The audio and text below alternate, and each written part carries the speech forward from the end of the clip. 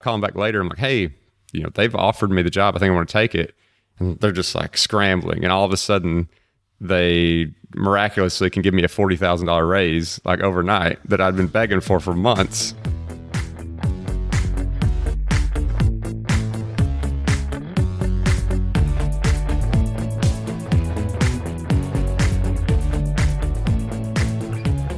Welcome to The FI Show, where you get a behind-the-scenes look into financial independence. Here's your host, Cody and Justin.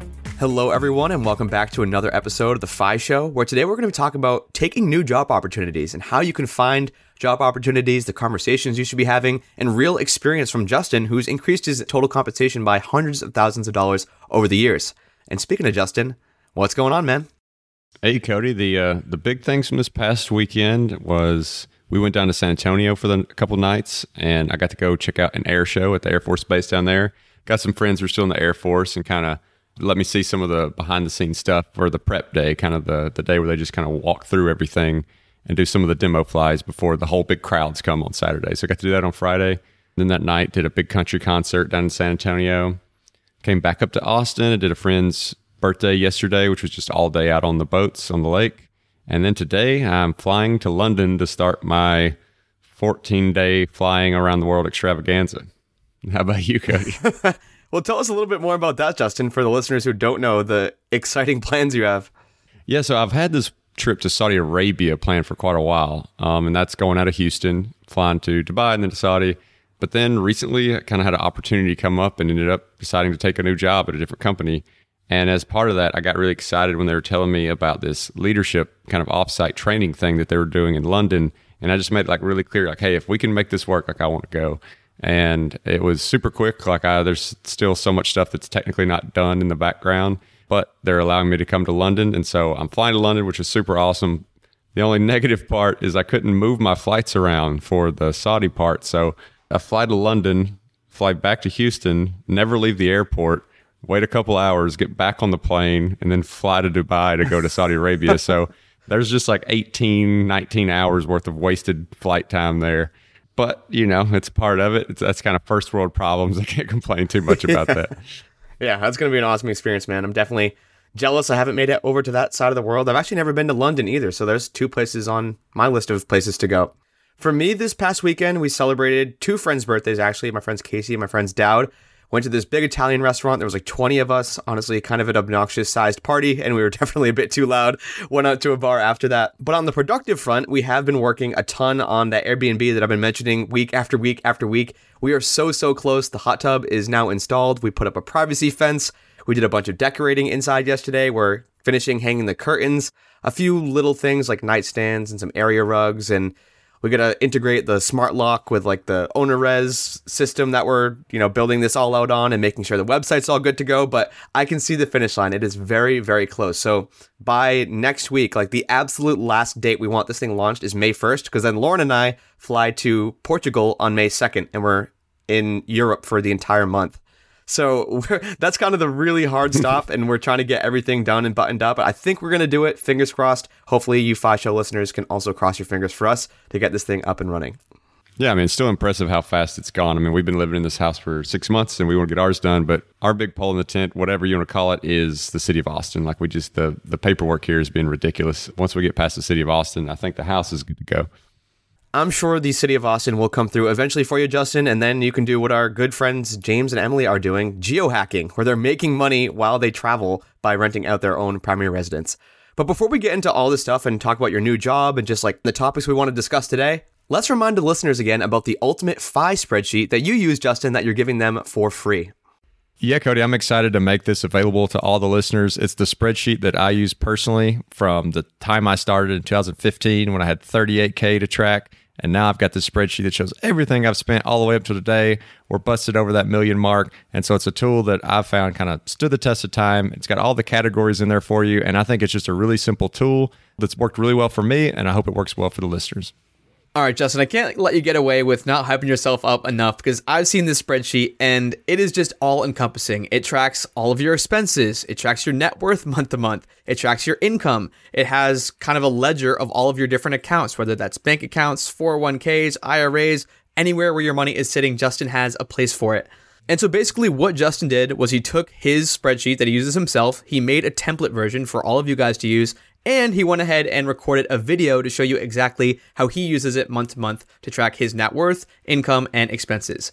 You can grab all of that for free at thefishow.com/spreadsheet. That's thefishow.com/spreadsheet.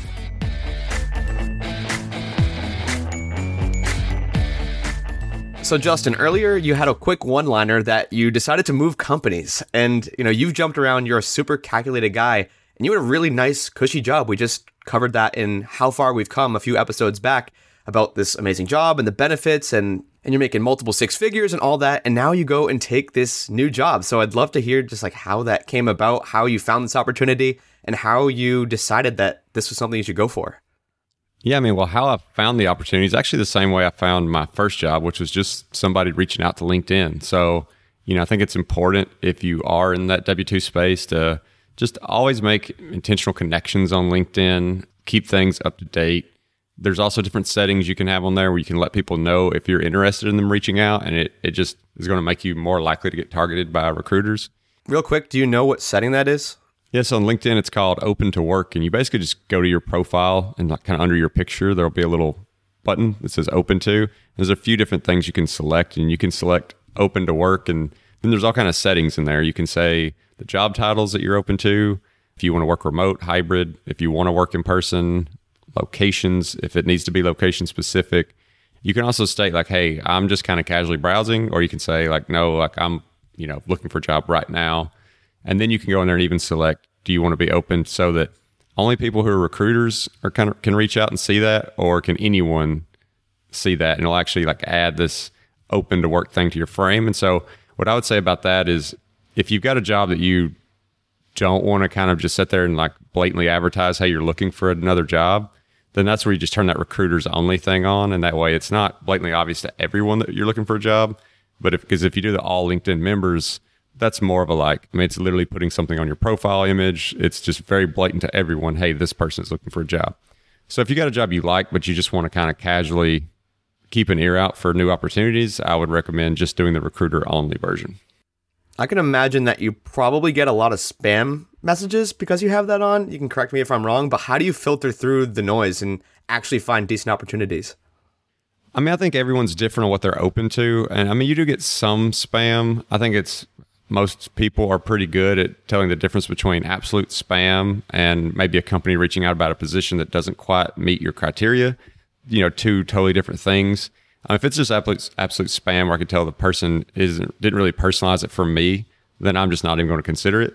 If it is something where they're reaching directly out to me, but it's probably a company that isn't going to be able to pay enough or whatever, generally that's kind of where I start to filter things out. I'm like, hey, before we waste each other's time, can you share with me what the pay band is for this position?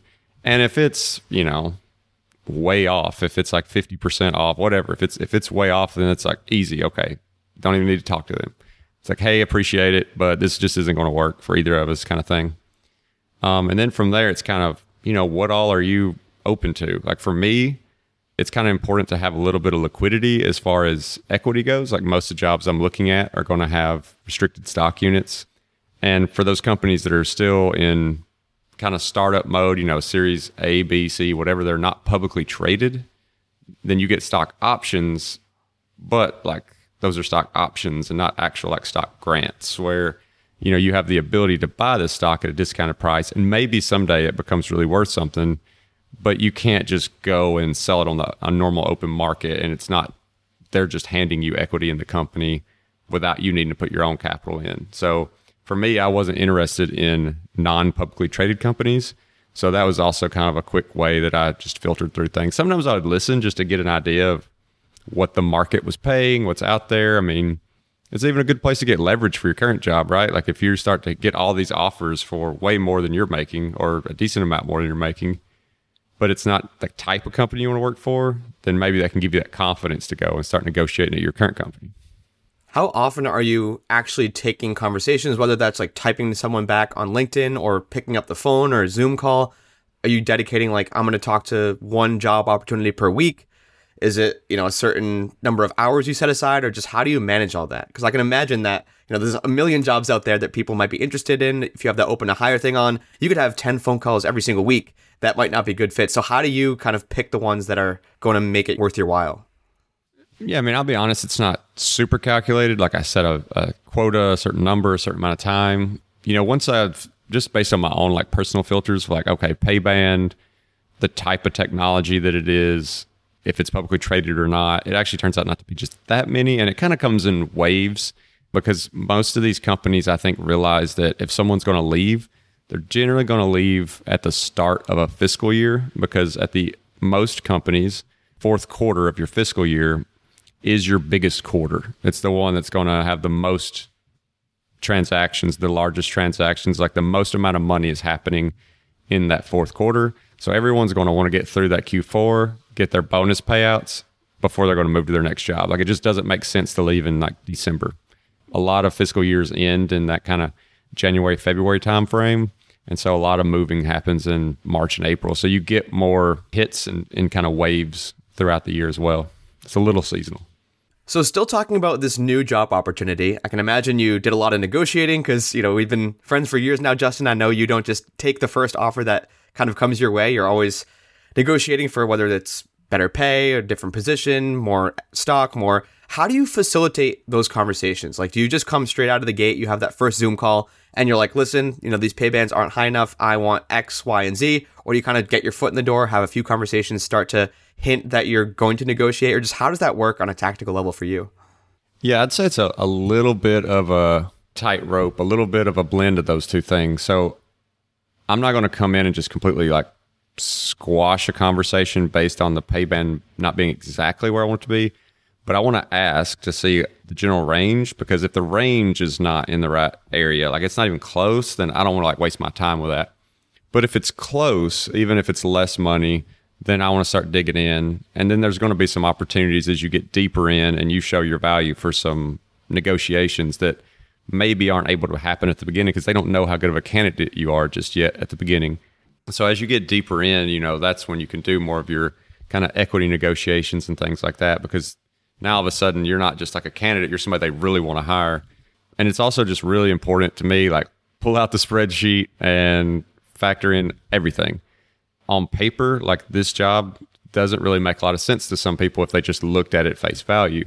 Like, yes, it's a title increase, but if you look at what we call on-target earnings, which we can talk about in just a second, and even things like a 401k match, like this company, my on-target earnings is less. There is no 401k match. My last company matched $9,000 a year. Those two things alone, a lot of people would just give up on this opportunity and wouldn't really follow it through. But when you dig deeper into the metrics that lead into how you're going to get paid out in these type of jobs that have variable compensation, that's what, like where that on-target earnings comes in. The variable piece is really important, and knowing data about that company and data about the team that you're going to work for. So really pushing the recruiter and the hiring managers to just arm you with a lot of data and being super transparent will help you make that decision. Before we touch on target earnings, because I'm not exactly sure what that is, I've never been in a job that had on-target earnings. When these recruiters are reaching out to you and, they're signing you on for $200,000+, like it's a ton of money. They have to really trust that you're the right person. Do you have anything like resume-wise or, this is my portfolio of things that I've done, or how do you present yourself as like the guy? How do you make it known that you are the right person, you're the perfect person for this job based on your past experience? Yeah, I mean, I think if I had been like unhappy with my job and like I need a job, I probably would have put a lot more effort into that, like making sure my resume was special. I had some kind of nice cover letter, but really my resume is the same resume I've used since I got out of the Air Force from a structure standpoint. I mean, I just kind of updated a little bit, and resumes really just get you that initial phone call. It's about how you kind of sell yourself on the phone is what's going to make the difference.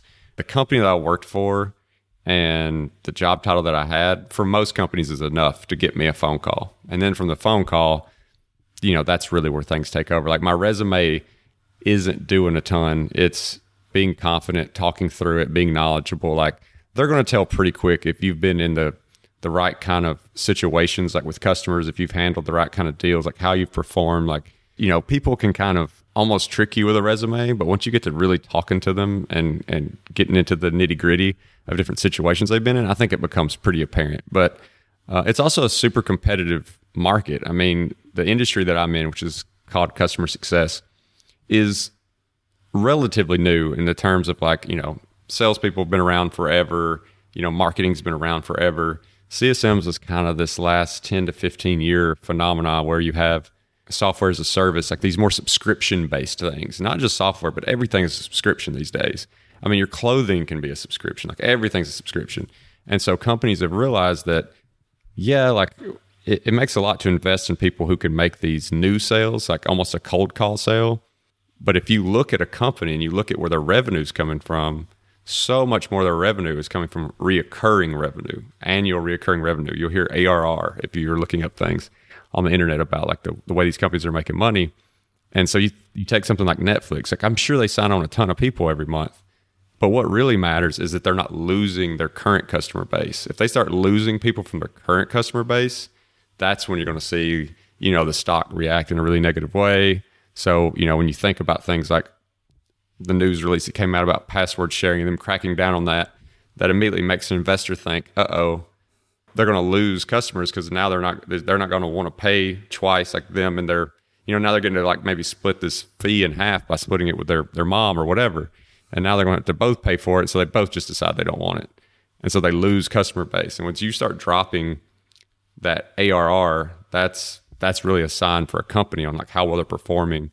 And so customer success is all about, after that initial sale, you come in and manage the relationship with that customer and make sure that they see the value that they're getting from the product, that they really enjoy the product, and that they actually get upsold. So like they've got the initial buy, and now they're starting to buy the next tier of the product. So it's really growing the customers that have already decided to invest in your product versus going out and selling to a net new customer. So since you're in customer success, not customer acquisition, how does it work with the on-target earnings thing? And how does that tie into your compensation? Because you said that was a huge factor in why you did take this new job. We'll be right back after a quick word from one of our sponsors. Today's sponsor is one I use on a daily basis at my company, Gold City Ventures. That is the sound of a sale in your Shopify store. But did you know that Shopify now also powers in-person selling? Shopify POS is your command center for your retail store or small business. Accept payments, manage inventory, they have everything. Shopify brings together your in-person and online sales business into one source of truth, one dashboard, everything in one place. You know exactly what's going on. And now they have all these customization options. They have plug-and-play tools that you can integrate with Instagram or TikTok or wherever. You can take your payments by phone or by tablet. Shopify makes it easy. Plus, if you have any questions, their support team is there to help you. I know we have a lot of entrepreneurs in this audience, and Shopify POS just breaks down that barrier to accepting payments with your business. Sign up for a $1 per month trial period at shopify.com/FIShow, all lowercase. That's shopify.com/FIShow to take your retail business to the next level today. Shopify.com/FIShow. Now back to the show. Yeah, so every company is going to do it a little different, but just I'd say in a general terms, like on-target earnings means that you take your base salary plus this variable part of your salary, and when you look at that variable part of your salary, you're going to have quotas, you're going to have targets, and if you hit those targets, like this is how much it'll pay out. So you take that variable piece if you hit those targets in your base, put those together, and that's what people will call OTE or on-target earnings. Now, how that variable piece is calculated and what it's capped at is what's really important. So like my current company, your on-target earnings are, you can feel pretty confident you're going to hit it, but you're probably not going to overachieve it. Just the way it's structured, it's set up really hard to do anything more than just hit it. They normally take care of people and make sure that they give you like quota relief if a deal was like, it had nothing to do with you, the reason it didn't renew. And so they try to keep you, what we'd call it, keep you whole, like keep you at 100. But it's really hard to overachieve. The new company sets their quotas up in a much more attainable way and a much more way that's like completely up to your control. And not to get into like the specific metrics, but it's something that you can like really overachieve on. Like you can go out there and do the work and get more than the quota. An individual contributor can get up to 3 times their variable compensation if they perform well enough. And a manager can get up to 4 times their variable compensation. And then if you're a like a manager of managers, like a senior manager, you can get up to 5 times your variable compensation. So if you just look at on-target earnings on paper for 2 companies, one might look like less, but once you see the way they're calculated and you start getting real data, like, okay, how did this team perform the last 4 quarters and what are you forecasting for the next quarter?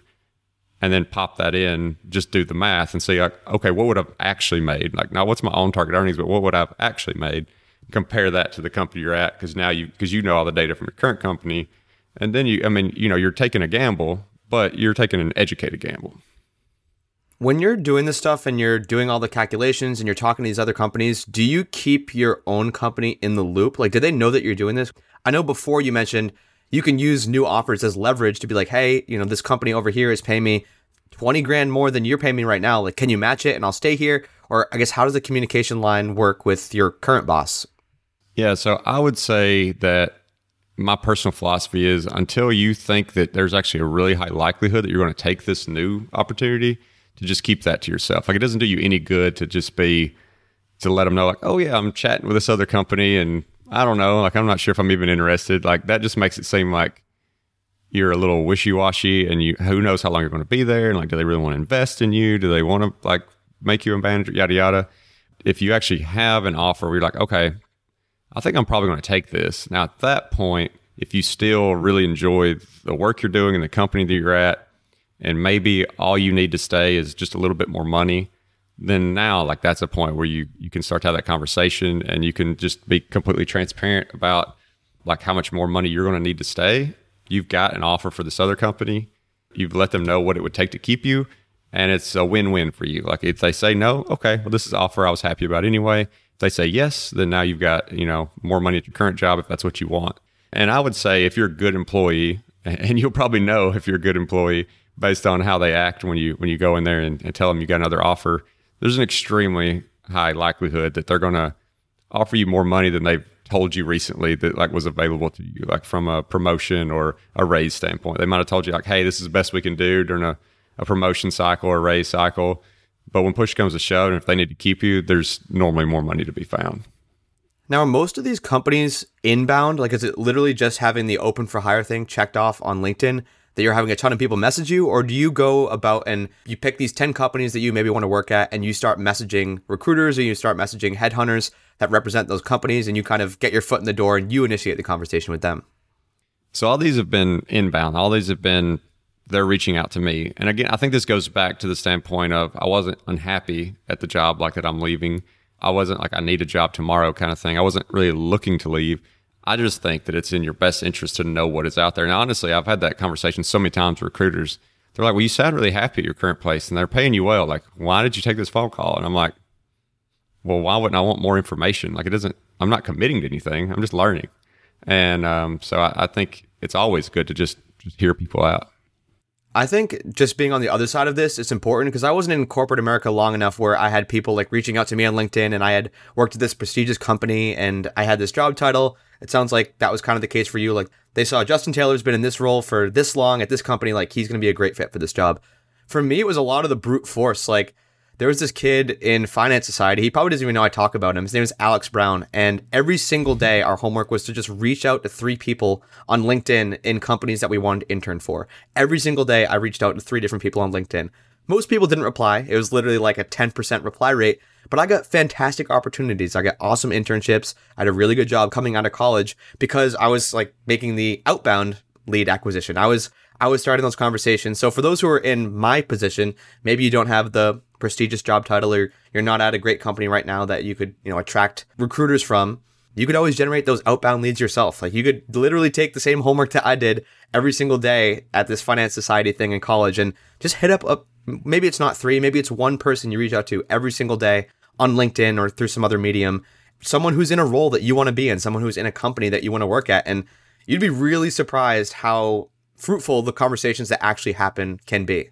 Absolutely. Yeah. I mean, things were a lot different, obviously, when I was looking for my first corporate job, or if I was unhappy, things would be a lot different. So, I feel very fortunate that some of these leads have fallen in my lap, but it's just kind of the point I'm at in my journey. Like I wasn't looking to leave. And so it just kind of happened. So I wasn't being the most proactive, but I didn't need to be. So that's kind of just where I was. Now, I know we've talked about this a bit before, but before this current job switch, the one we're talking about right now, you made an internal move at your company and you negotiated a raise. You had just a better suited role for you. How do you go about facilitating those types of conversations? Like, how do you tell the boss that, you know what, I don't think I'm cut up for this role anymore. I still want to work for the company. I want to go over here and I want a pay raise. How does that work out? Yeah, that one was really interesting. And I mean, there are some similarities because like I mentioned with this current role, if I look at the role that I'm going to now, if you just compare like on target earnings, it looks like I'm taking a pay cut. And so I am taking a calculated risk on myself that I believe that I can make those variables, like I can hit way above those targets and I can make those variables work in my favor and I can get those multiples and I can make up for it because I think my performance will be well enough. So that's like taking a bet on myself. This same thing happened when I moved internally. I had let it be known that I was a little unhappy with what my pay was because I had, through conversations, and this is a whole other larger conversation about kind of pay transparency, but everyone knew I was really into personal finance and would just get to chat, and I end up finding out what my coworkers are making. And I realized that I'm being underpaid by a decent bit. And so I'm like, well, I know that this past year, I literally brought in 75% of our renewal revenue, which when you got a team of 8 and one person brought in 75%, it's like, I don't feel like I should be being underpaid. That's a hefty portion of the weight that I was carrying.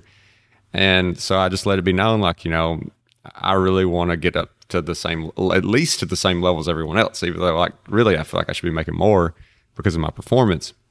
And I'd also just mention like, I might be interested in a change in general because of one of the salespeople that I was kind of attached to. We just weren't having the best relationship.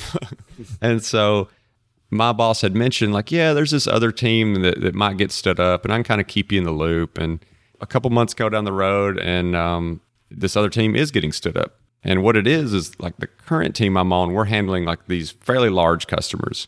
I mean, you can think about like Voya Financial or Travelers Insurance, like, these large Fortune 100 type companies.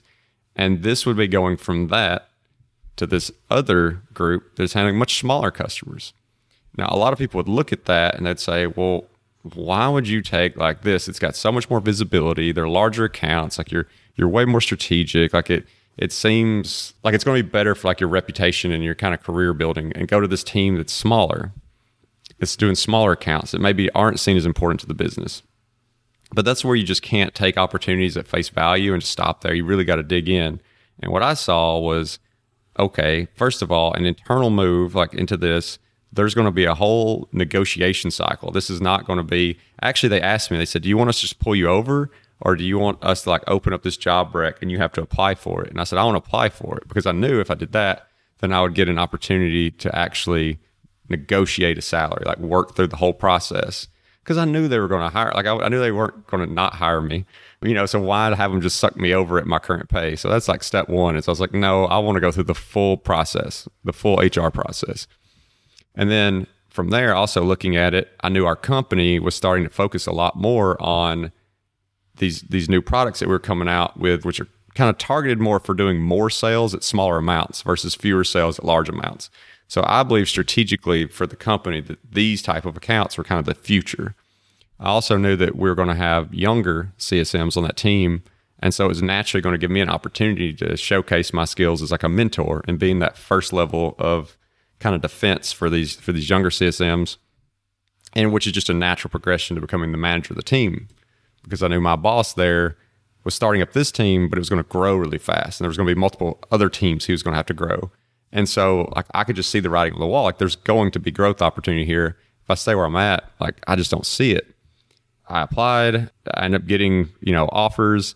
And I think my manager who told me this team might be getting stood up thought that it was kind of like a pacifier. Like, oh yeah, he's kind of interested in it. Here's this thing, you can go learn about it. Didn't think I would actually maybe take it. And then I was, calling back the next day, or, it wasn't like the next day, but I call him back later. I'm like, hey, they've offered me the job. I think I want to take it.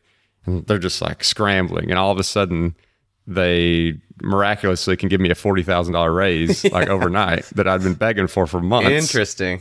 And I was like, well, that's convenient. And so I was like, no, you know what? Like I've already made up my mind on a lot of things that went above and beyond just salary. And so just because you can make, match salary, like I'm going to go over here, again, bet on myself. I think that this new team, even though like to some people, they thought that was crazy because they're like, no one's going to care about these accounts. Like you're not going to get all the spotlighting from leadership and, you're not going to be like rubbing shoulders with these people. And I'm like, why do I care about that? Like that doesn't help me make more money. It doesn't help me progress my career just because I'm getting attention from leadership. Like that's not what I'm here for. And so again, I think it's just another case of kind of going out on a limb, taking a bet on yourself. And it was definitely scary, but it 100% worked out to be the best decision I made at that company was to swap teams. All right, Justin, before we close the curtain here, I want to get one last little good piece of advice out of you because for those listening who haven't been following along with the FI Show or Justin's journey, Justin, correct me if I'm wrong, I think you've increased your compensation by multiple hundreds of thousands of dollars since that first job in the Air Force. So if anyone wants to take advice from someone who's done it, and you've done it in a pretty short amount of time, I mean, 10 years to increase your compensation by that much is absolutely crazy to most people. Do you have any final tips? Do you have any do's and don'ts for those who are looking to maybe move internally? Maybe they want to move jobs, just anything you can give them. Yeah, I think there's a few things, just real quick, kind of high level things. One is think about the career that you're in, like the skill set that you have that you like to do. And then think about, is there a different industry that you could do it for? Like if you're in marketing, okay, maybe you're doing that for like just a traditional product or like an insurance company, whatever you want to call it. And then look, is there like a tech company that you could go work for? Like a company that's making a lot more revenue? Because even if it's the same skill set, but you're just doing it for the right industry, it could really change like what your kind of pay bands are and what you could get paid to do, even though it's the same skill set. It's the same thing. You're just doing it for the industry that's a little hotter right now. And that, would be that kind of, more your enterprise software or something like that. The other thing is research. Like when you're looking at opportunities, whether it be a recruiter on LinkedIn, whether it be, understanding what people around you are making, whether it be understanding other opportunities in the company, understanding what your value is in the market. Just don't take things at that like initial face value. It's like, oh, well, I'm moving to a less prestigious job. Oh, well, this OTE is lower. That might be true. And it definitely should be a point of caution, but it shouldn't be like that's where you stop, because you got to dig into that next layer.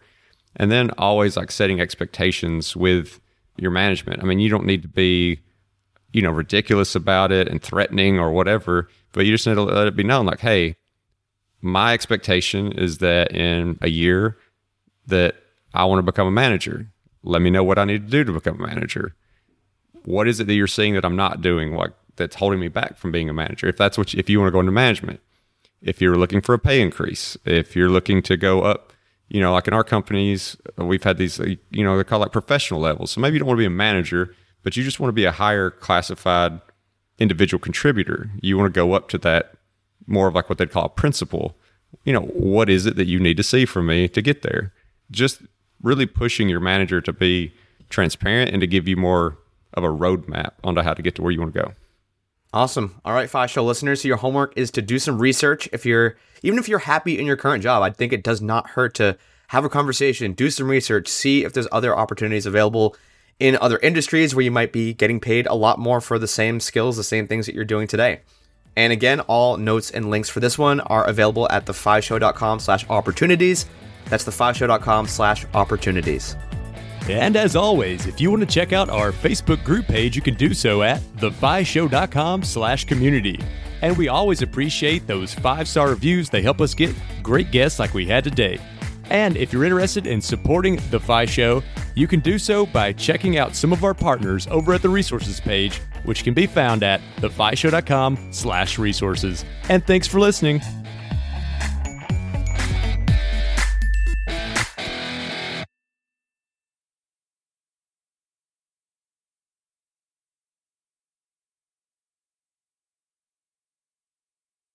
Hey, real quick before you go, I just want to remind you that I have made my personal budget and net worth tracking spreadsheet available, the very same one that I use to track my net worth from $38,000 to over $1.2 million, available for free on our website at thefishow.com/spreadsheet. So you can go download that today. That's thefishow.com/spreadsheet.